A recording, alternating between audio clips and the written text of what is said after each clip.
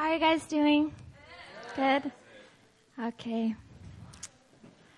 How many English teachers do we have in here? Okay, almost half the room. Today we're actually going to be talking about a literary device called the metaphor.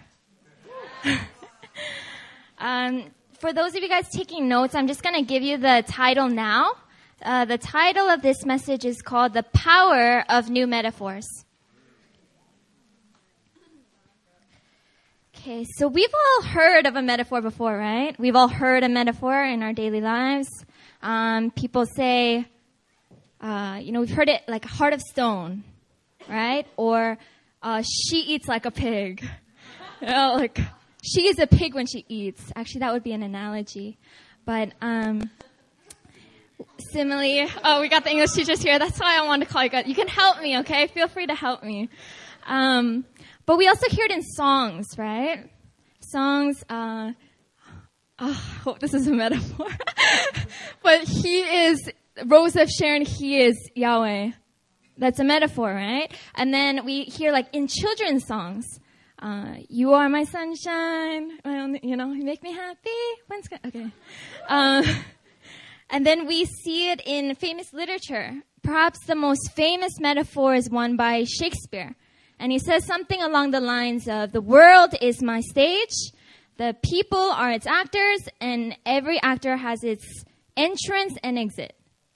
Okay? You guys never heard that one before?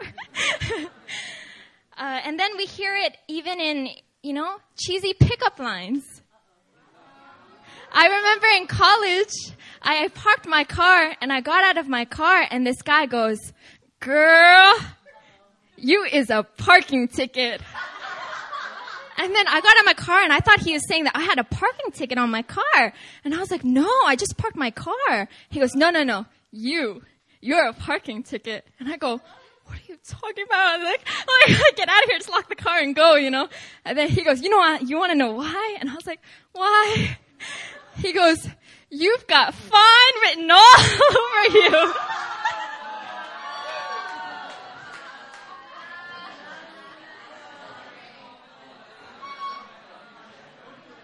So we hear metaphors all the time. That's my point. But the reason I want to talk to you guys about metaphors today is because it's actually one of the most powerful ways that God speaks to his people. Okay. Maybe in the Bible, the most famous metaphor is John 10:14. I am the good shepherd. I know my sheep and my sheep know me. Okay. The reason why the stage thing was a metaphor is because the world literally isn't the stage, right? A stage literally isn't the world.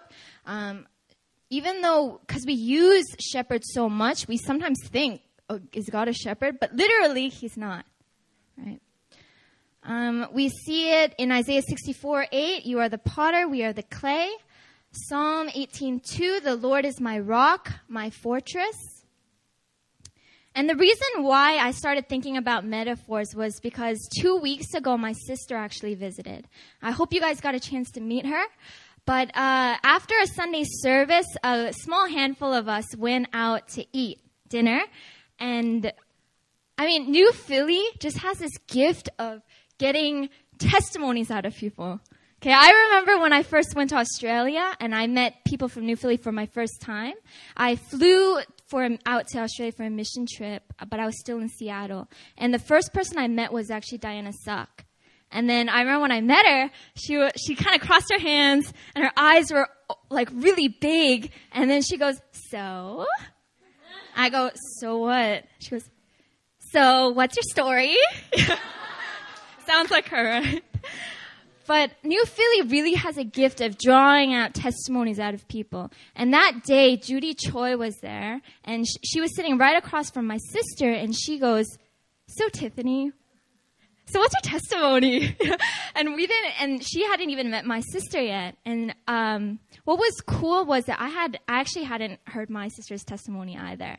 Just being sisters, we goof off, we're like bestest friends, but we don't really talk about stuff like that. I don't know.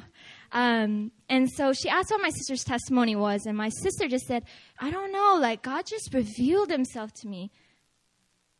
And everyone was like, yes. And I didn't say anything, but Judy goes, can I get an example? And my sister says, I was really waiting for this moment because on my side, my sister doesn't know this, but I actually fasted for my sister. And I had visions and I had dreams and God spoke to me and everything was confirmed in regarding to my sister's salvation. So I was really excited. I was thinking, oh man, like, are our visions going to align? Like, are the pictures going to align? Did God speak the same words to her as he spoke to me? But she was just like, I don't know. There's one time where I had to pick up Emily from her homeless outreach and it was nighttime and it was kind of dangerous. I was worried about her. I didn't know exactly where she was and I felt like God led me to make a right turn. And right when I made the right turn, I saw her. Oh, okay. So some of you guys were impressed. I was like, yeah. And she's like, that's it. And I was like, oh, that's such a good testimony, you know. But when I went home, I went into my prayer closet. I was like, what the heck? But I wasn't saying what the heck to the testimony, but I was like, what's wrong with me? Okay, what's wrong with me? Because I remembered when I was first saved, every little thing was such a big deal. I remember going to McDonald's. I love McDonald's, by the way. So fasting was big for me because I eat a lot. All the stories that you guys heard about me in regards to food, they're probably true. Okay, here in Philly. But I remember when I was first saved, I went to McDonald's and I ordered a 6-piece McNugget. And then when I got it, there was 7. Yeah. And I remember being like busting out the praise music and I was like, Lord, you're my provider.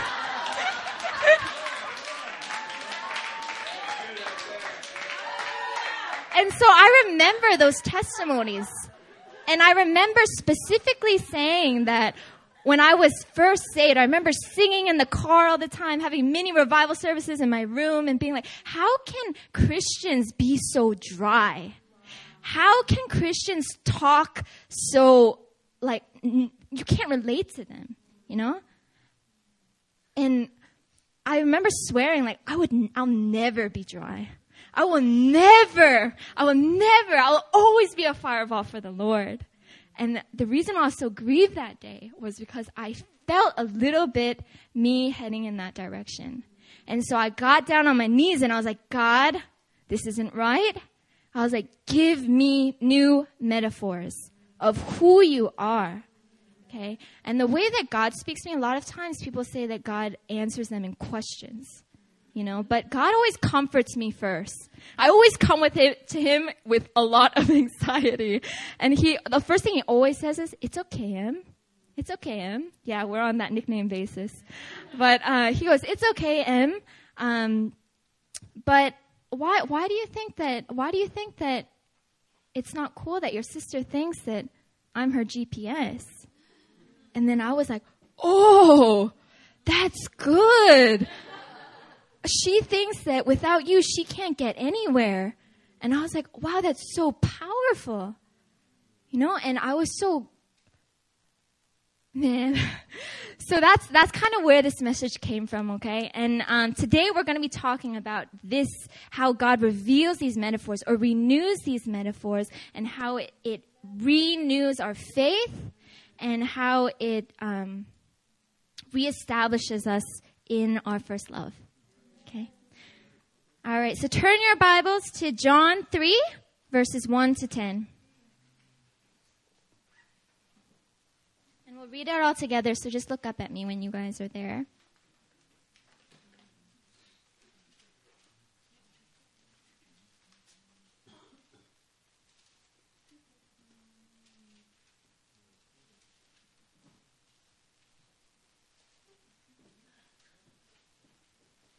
Guys ready? Okay. Let's read John 3, 1 through 10 together. Ready? Go. Now, there was a man of the Pharisees named Nicodemus, a ruler of the Jews. This man came to Jesus by night and said to him, Rabbi, we know that you are a teacher come from God, for no one can do these signs that you do unless God is with him. Jesus answered him, "Truly, truly, I say to you, unless one is born again, he cannot see the kingdom of God." Nicodemus said to him, "How can a man be born when he is old? Can he enter a second time into his mother's womb and be born?" Jesus answered, "Truly, truly, I say to you, unless one is born of the water and the Spirit, he cannot enter the kingdom of God. That which is born of flesh is flesh, and that which is born of spirit is spirit. Do not marvel that I said to you, you must be born again. The wind blows where it wishes, and you hear its sound, but you do not know where it comes from or where it goes. So it is with everyone who is born of the Spirit." Nicodemus said to him, "How can these things be?" Jesus answered him, "Are you the teacher of Israel, and yet you do not understand these things?" Okay, I'm going to bow your heads in prayer with me. God, I just pray that today, Lord, you would give the people here and everyone listening, God, new metaphors of who you are, God. I pray that you would really renew our faith, God, as we come to you with open minds, God. I pray right now that every single wall that is built up, God, on preconceived metaphors, Lord, would be torn down right now, God, and that your word would speak, God, directly to their hearts, God. I pray that it would be their hearts that translate to their minds, oh Lord. I thank you, Jesus, that you are going to release, God, a mighty word today, God. And I pray that all spirits of just infirmity, God, any type of distraction, God, would be gone right now in the name of Jesus. And I thank you that hearts are alert, eyes are alert, and God, that everyone here is ready to receive the word and to be refreshed by you. In Jesus' name I pray. Amen. Okay, so I'm going to break down the passage a little bit for you guys because it was long, right? Nicodemus, he is a Pharisee, okay, and he comes to Jesus by night. So by night, there's some significance to that. Some people say that it is coming to Jesus from a place of spiritual darkness, okay, seeking truth, seeking light. Also, him being a Pharisee, he probably doesn't want to be seen with Jesus during the daytime as well, okay? So he comes to Jesus and he says, "Rabbi, we know that you are of God."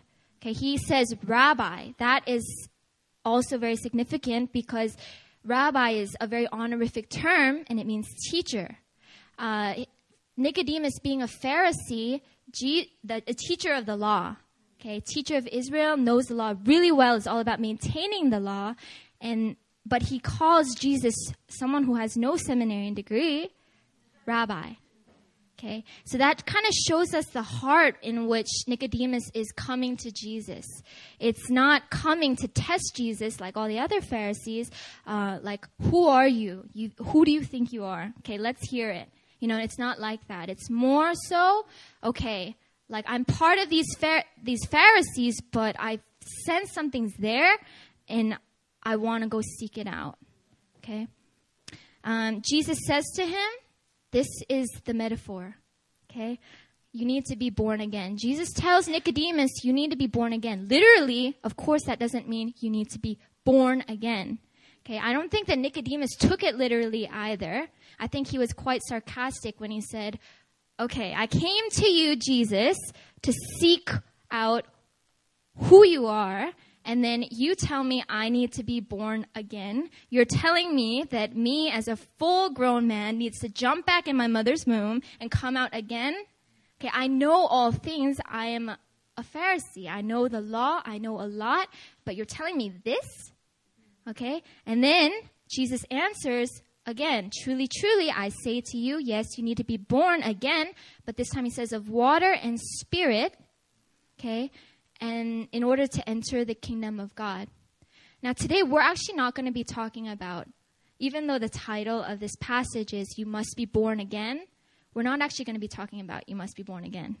Okay, I'm going to assume that everyone at New Philly knows that you have to be born again. I think it's hard to be part of this church and not know that there's something that needs to be changed or that there's something I want. Okay? So we're actually going to be looking more at how Jesus speaks and how Nicodemus responds. So how does Nicodemus respond? He says, how can these things be? Okay? So Jesus explains what he means. He's like, no. You heard me the first time. That's right. That's what I'm saying. And let me explain why you need to be born again.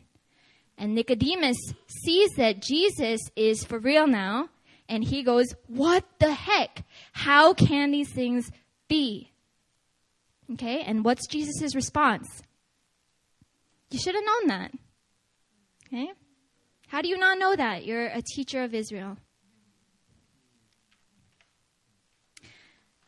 So what Jesus kind of does here is he kind of lays out this metaphor, right, that completely messes up Nicodemus. He thought he knew everything, but then Jesus hits him with this metaphor, and all of a sudden, he knows nothing.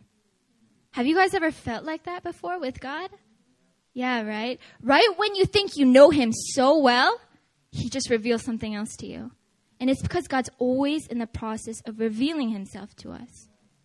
Okay, he says that I am the true vine.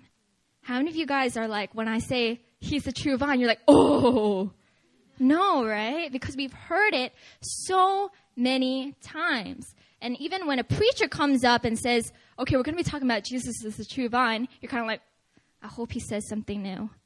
You know, we're hungry for metaphors. We're hungry for the renewal of metaphors.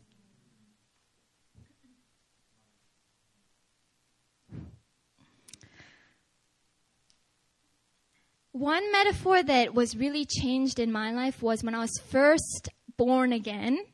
I saw Jesus as my rock. And I remember just standing on this rock and being like, yes, I have a true foundation and I'm standing here victoriously. But after a few years, I'm kind of like, okay, now what? You know, there's got to be more. What do I do now? And it wasn't until I heard a message by Pastor Daniel. It's called Water from Within the Rock, that it really changed my perspective about what a rock was now. No longer was I standing on this rock. Yes, I'm saved. But I was on my knees, digging away at this rock, knowing there has to be water deeper inside. I'm not going to sit idly because it's not just me that needs this living water, but it's many, many other people. Okay, so that's an example of how God renews your metaphor. Now, there's actually a term for this, and it's called the subversive. Sorry, I'm in Greek right now, so I'm thinking of subjunctive, but it's called the subversive function of the Bible. Okay, and this subversive function is basically when you feel like you know something so well, God comes in and he reveals a little bit more to you and it totally messes you up. Okay, it takes what you think you know and throws it at the top, turns it around. And think of like a pop bottle and you go like this and then you pop it and you're just like going crazy, right? What you thought you knew, you no longer know. It's one way that God really humbles us too.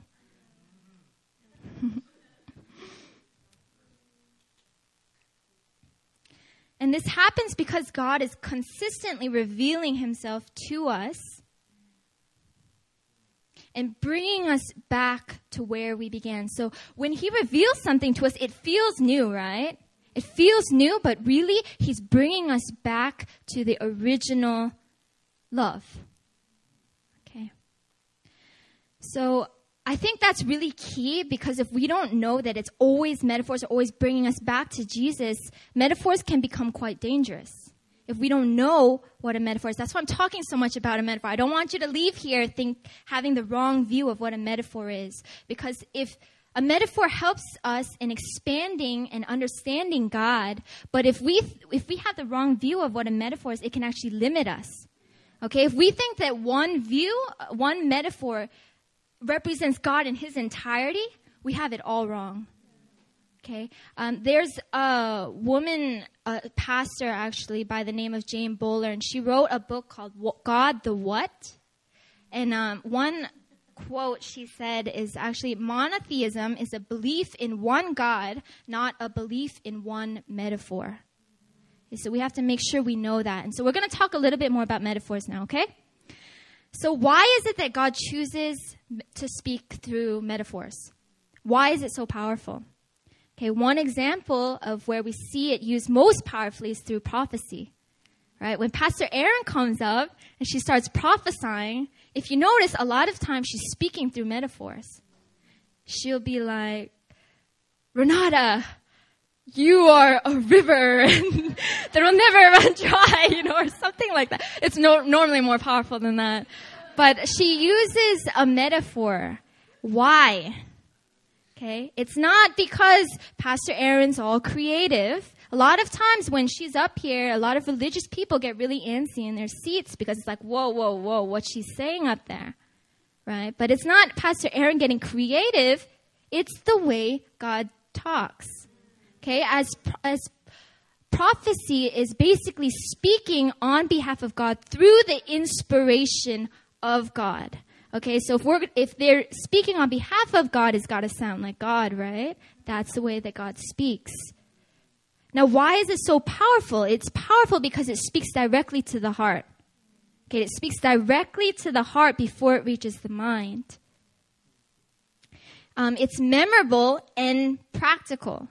Now, a lot of people don't like metaphors because they think, okay, it's getting into tough territory because if it's just memorable and practical, where we have to go back to the Bible. And that's very true.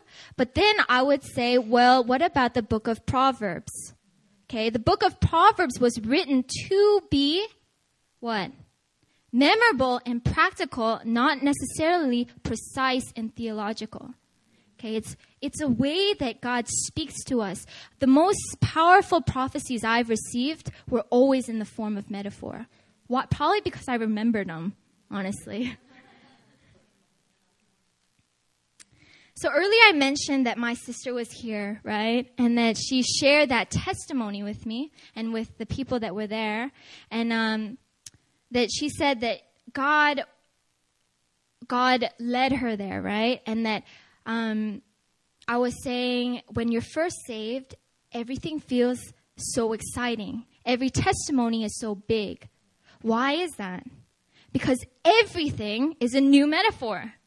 Okay, you've never lived with Jesus before. It's like meeting someone for the first time. Everything they do is new to you. Everything that he does is a new metaphor. That's why you're so on fire that first year, right? But, oh man, I'm going crazy. I keep feeling like people are raising their hands.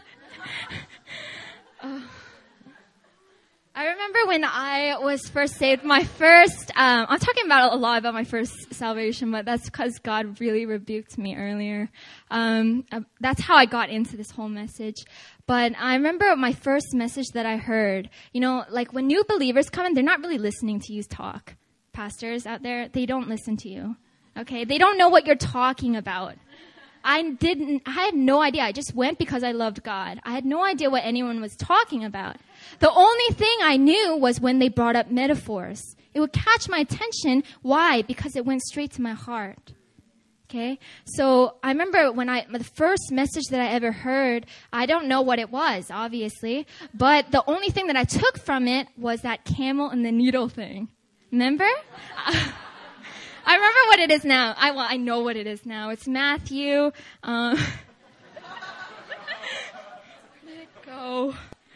Matthew 19:24. Again, I tell you, it is easier for a camel to go through the eye of a needle than for a rich person to enter the kingdom of God. I remember when I heard that, I was really messed up. I was like, the needle's so small. How does a camel go in? That's impossible, right? And I was like, wow, is that how impossible it is for a rich person to enter? Oh my gosh, I need to change. Like, maybe I don't want to be rich. Like, it totally changed the paradigm, and that's what metaphors do. It changes the way you think. So my message for you today is not that, okay, we had all those new metaphors, right? But I'm saying that the metaphors are still alive today. Okay, the metaphors need to be renewed, and we can continue to live on fire with God with these new metaphors, but there's some things that we need to know. Okay, especially now that we're going into this year of inspiration. I'm guessing God's going to talk a lot to you guys through metaphors, and so let's take these 3 points that I'm going to give you to heart and really soak it in and put it into practice, okay? So the first thing that we need to know about metaphors as we seek God for new metaphors is that metaphors die, okay?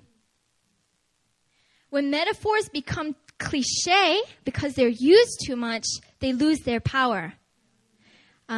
Metaphor is actually, here's where the teachers stay alert, okay? Metaphors is actually a type of analogy. Analogy is saying something is like something, okay? It plays on similarity.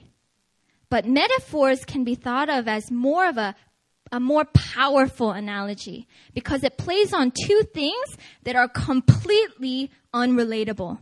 So metaphors actually play on the power of dissimilarity. Okay? Oh, how can I teach this better? Analogy, do you guys remember, how many of you guys took the SATs? Okay, yeah. Remember there was an analogy section?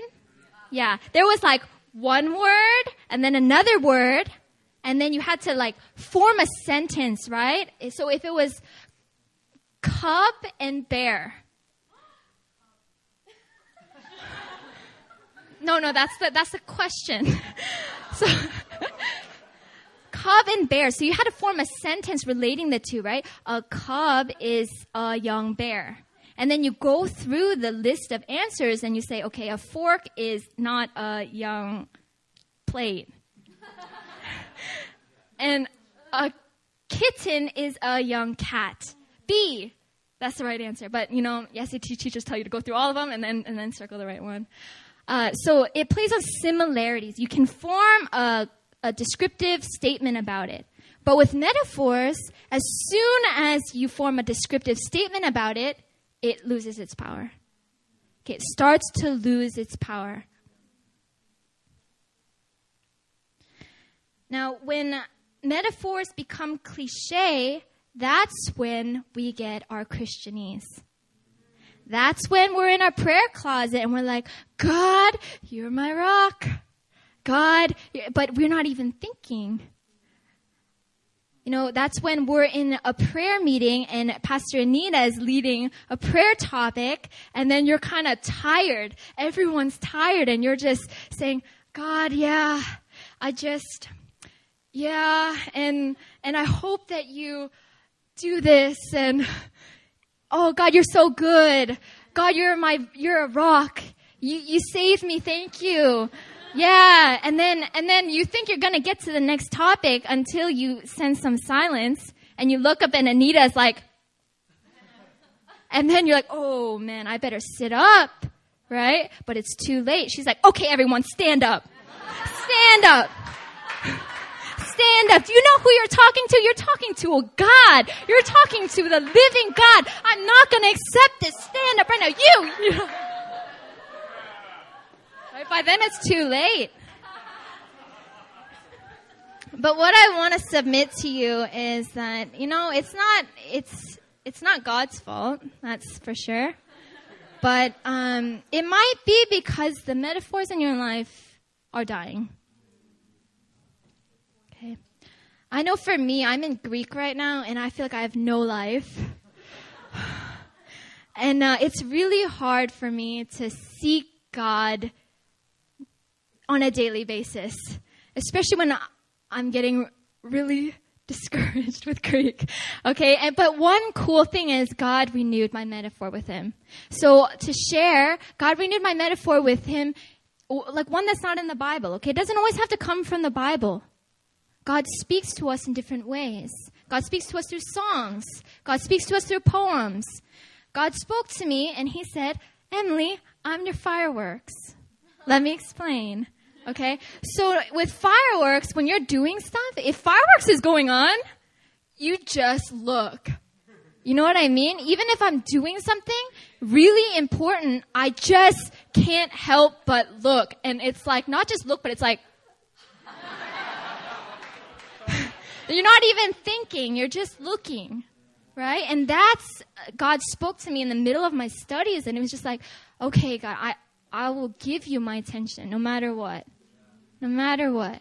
Okay, that's another example of a renewed metaphor. Okay, second point. So the first point was that metaphors die and we need to renew them. The second point is that metaphors transform lives. Okay, metaphors transform lives. Going back to our passage, Nicodemus, after he has this one encounter with God, what happens? Okay, it wasn't like a, oh, snap moment, like immediate shift, right? Because he's a Pharisee. He's been dealing with this stuff for so long. It's not just going to all of a sudden change. But did you know that he did transform? Okay, let's turn to John 7:50.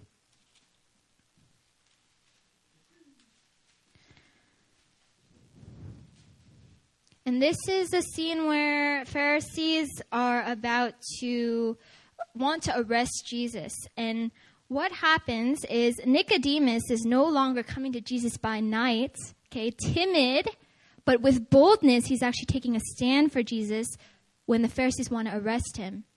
Okay, so we're going to read 7:50. I'll read it for you guys. It says, Nicodemus, who had gone to him before, and who was one of them, Pharisees, said to them, does our law judge a man without first giving him a hearing and learning what he does? They replied, are you from Galilee too? Search and see that no prophet arises from Galilee. Okay, not only that, but Nicodemus even kind of was persecuted because of Jesus. They were saying, are you from Galilee too? Who are you to talk? Right? And then let's turn to John 19:38. This is after the crucifixion of Jesus. Did you guys know that Nicodemus was actually also the one who took care of Jesus' body after he was crucified? John 19:38. After these things, Joseph of Arimathea, who was a disciple of Jesus, but secretly for fear of the Jews, asked Pilate that he might take away the body of Jesus, and Pilate gave him permission. So he came and took away his body. Nicodemus also, who earlier had come to Jesus by night, came bringing a mixture of myrrh and aloes, about 75 pounds in weight. So they took the body of Jesus and bound it in linen clothes with the spices, as is the burial custom of the Jews.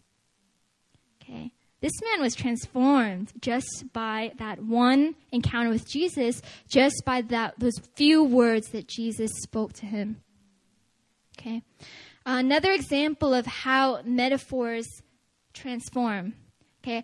Earlier I told you guys that my sister, okay, she had picked me up from a homeless ministry, right? Before I came, I was really involved in this homeless outreach.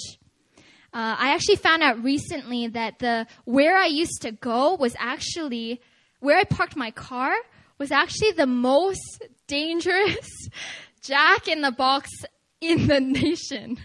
Okay, not just Seattle, not Washington, but in the nation. Yeah, my parents don't know, but they'll know now, but I'm safe, whatever, right? But I used to go there every single Saturday morning without fail for about 4 to 5 hours, and I would just hang out with my friends out there. I was really bold, and I don't know what I was thinking, and the Spirit of God was really in me, and I was just like wanting to love on those who were most lost. So I went out there, and I remember what got me hooked on it was my first time out, I was able to release new metaphors. And I saw lives transformed. So I remember my first time, I was kind of scared, and I was just walking around that area, parked my car. They actually call it's coined Jack in the Crack. Because right next to it is a cocaine, it's called, I was kind of in the loop, so all of those people that did cocaine were my friends there, you know? So they told me there was this place called the Jungle, and that's where everyone dealt with cocaine and all the really expensive drugs. And then right next, I don't know why I chose that place, but that Jack in the Box, to the east of it was that cocaine place, and then to this south of it was a meth center. And so it was for people that were recovering from drugs, but really the people that went there were people that couldn't afford cocaine and they needed something temporary, so they would go get these temporary relieving drugs that help meth addicts. And then to the right was this place called Beacon Hill. John might know it. He's from Seattle too. But Beacon Hill is like the highest place for crimes. And so I would go to this place, and I remember I was kind of scared, okay? I was a little scared. And I walked around, and I saw this man, and he had his beer bottle, and he was sitting on the ground near this big pile of garbage. And I was like, oh, that's my treasure. I need to go talk to him. And I remember talking to God, being like, hey, God, like, how do I approach this man? And then first reaction was, okay, me, Emily, I was like, okay, sitting next to garbage. Maybe I should ask him, why are you sitting next to garbage? And God was like, no, not the right approach. And I was getting closer, and he looked at me, and he saw me coming, and I was getting scared. I was like, okay, then what do I say? And I get there, and then he was like, with his like beer bottle, and then he's like, want a drink? No, it's mine. And I was like, okay, I didn't want to drink. But when he did that, right there, I saw a tattoo on his arm. Okay, and this tattoo was a tattoo. It kind of looked like Sword in the Stone. Remember that Disney movie? That's the first thing I thought of. But until God started downloading words for me to start prophesying over him. And so I was like, hey, what does that tattoo mean? And he was telling me, in his belligerent drunk language, he's like, I got it, like something. I wasn't even listening because God was downloading so much information. And I was like, I can't wait to start prophesying over you. And then he was like, I was like, okay, are you done? You know what that tattoo means? Let me tell you what that tattoo means. Did you know that the Word of God is called the sword of the Spirit, and that sword of the Spirit is jammed in the rock, which is your salvation? Did you know that? Do you want to be saved? Did you know that Jesus believes that the Word is in you and that you're grounded on a rock, but you just don't know it yet? And I was like, let me pray for you. Let me pray for you. And I started praying over him, And he was drunk. He started tearing. It was powerful.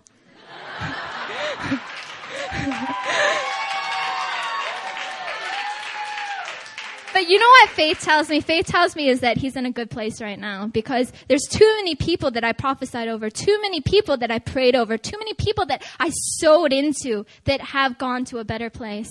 There was this one lady named Maria. I still pray for her to this day, but when I go every week, it's actually a good sign when I don't see them. Well, it could be bad. One time this guy was in prison, but normally it's a good thing because it means they're in a better place. And I remember I was always so worried about this one woman named Maria, and I remember someone told me, I was like, hey, where's Maria? And someone told me, oh, Maria's doing so well. She actually got government housing, and she's actually going to the food bank and passing out food to the homeless now. Okay. I won't tell you guys her story just in case she ever gets this podcast. I believe that she will somehow. But that's the way that God transforms lives. Okay? And it's not just you releasing metaphors, but if someone releases metaphors over you, you also get transformed. Okay? I came here through a release metaphor. I remember when Pastor Christian invited me here to be an intern pastor, I was doing my own thing. I really didn't want to come, really. Okay, but I was something in me was like, I feel like this is right. So I went to a pastor. It was actually the pastor that baptized me. And I went into his office and I was telling him, so there's this church in Korea. They're inviting me out. I'm not sure if I should go. This. He's like, Emily, what do you want? What are you thinking? And I was like, I just want God to lead. And he's like how? You know that song, like, Jesus, take the wheel? Song, I was like, I want him to steer. It's so dead, that language, honestly. I want him to steer. I want him to steer. I want him to take the wheel. I want him to take the wheel. And then you know what he said to me? He goes, Emily, Jesus can't steer a parked vehicle. And I was like, oh. I was like, okay. And he just said, if you don't move, how is he supposed to steer? You can move there and come, and he might steer you back. You don't know. But if you're not moving, he can't steer. And I'm pretty sure that God transformed my life through that one metaphor. Right when I left that office, that's when I called PC and was like, okay, I'm going to go. Yeah. Okay. Last point is religion hates metaphors. Religion hates metaphors. Religion is basically being content with what God has already revealed to you. Okay, so God revealed something to you when you were first saved. I'm content with it. I don't want anything more. Okay, I want to keep everything that he's given me and preserve it. I want to bury that talent and not take it out until I have to. That's what religion is. Okay, religion is all about preserving. Okay, like the Pharisees, preserving the law, preserving tradition, keeping it from ambition, keeping it from creativity. Okay.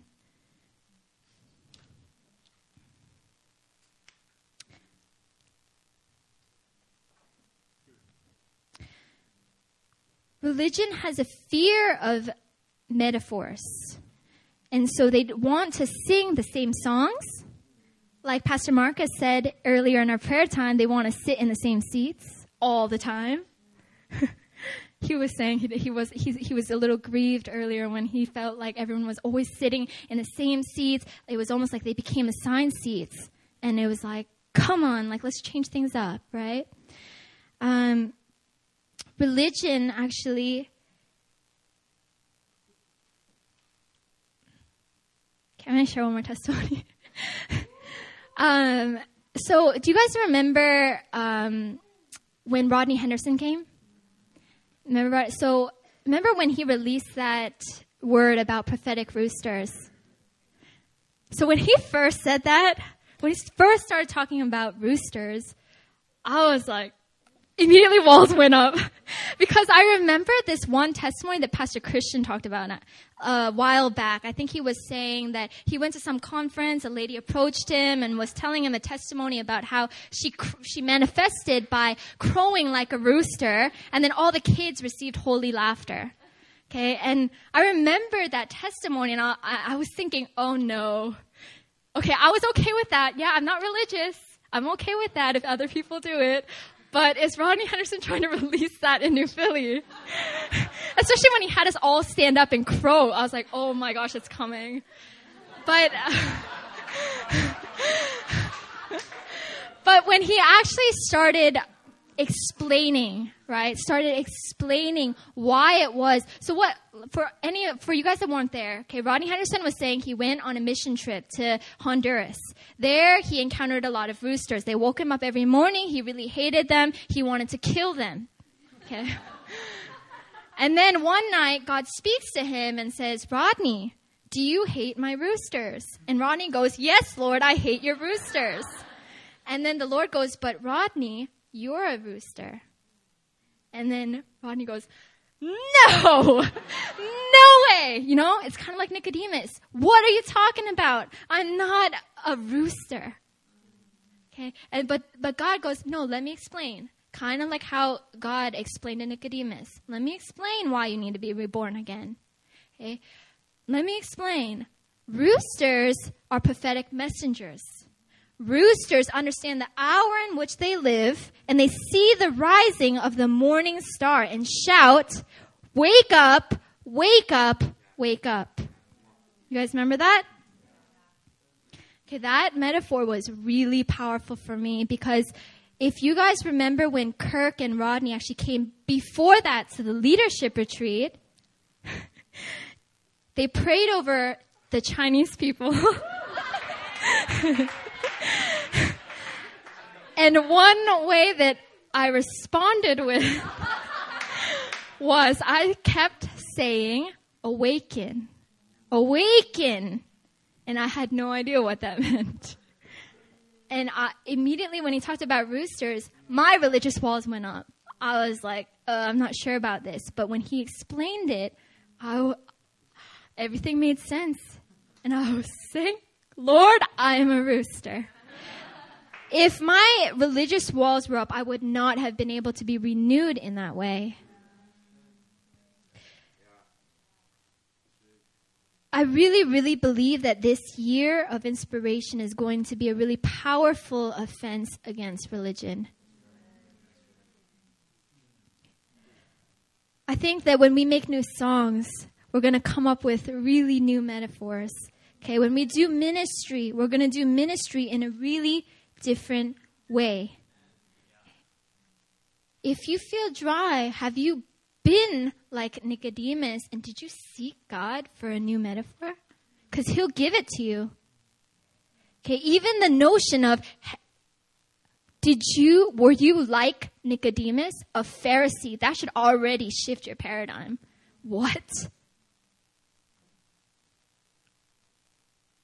When religion goes out of fashion, okay, Nicodemuses start coming out. Okay, and religion will go out of fashion. But when the Nicodemuses come, okay, seeking God, and they come into this church, are they going to find a church that is full of the new, fresh revelation that God is revealing to them? Or are they going to find a church that's just the same, full of the same dead language that they can get at any other church?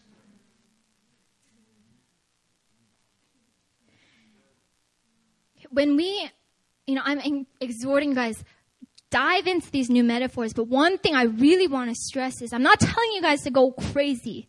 Okay? I'm not telling you to start saying like, see that God has motherly traits and start saying like, oh, Heavenly Mother, like, she knows my name. No. That's not what I'm saying. Okay? What did I mention before? I mentioned that metaphors always return us to God, okay? The subversive function of the Bible always returns us to our first love. It always returns us to the original intent. Okay, so I really want you to keep that in mind. And, even when we sing, when we close this time, at Friday Fire, when you sing, reflect upon your first love. If you've gone dry, okay, remember who saved you. Okay, when you sing, one song that Pastor Isaac always leads us in is that song, Rose of Sharon, He is Yahweh. That song. Do y'all even know what Rose of Sharon is? Don't just sing dead words. It doesn't do anything. When we sing, let's really try to put this message into practice. Amen? Okay. I'm going to close this in prayer. God, I just thank you so much for just releasing such fresh revelation, God, into this room and convicting hearts, God. I pray, Lord, that you would be a constant metaphor changer, Lord, that there's not one single attribute that completely embodies who you are. And so, God, I pray that as your people, God, your children, God, your sons, God, come to you crying, Abba, Father, Lord, that even the metaphor of the representation of a father, God, would start to shift, God, as sons of this house, that we would even be able to know more of what a father means, God, that you would really renew our minds, God, in that way, Lord, that every single religious wall, God, will be broken down right now in the name of Jesus, God, and that this house, God, and this year of inspiration, God, would grow, Lord, through creativity, God, that we would be a mighty weapon against religion, God, that is plaguing so many churches today. God, I thank you, Lord, that you are God that is always changing, not changing, but revealing yourself, God. And that with that, Lord, we get so much closer to you and you draw us so much nearer to you each time you reveal yourself to us. So I thank you, God, that you are always faithful to reveal yourself to us when we come to seek you. And God, fill us with the fresh fire today. In Jesus' name I pray. Amen.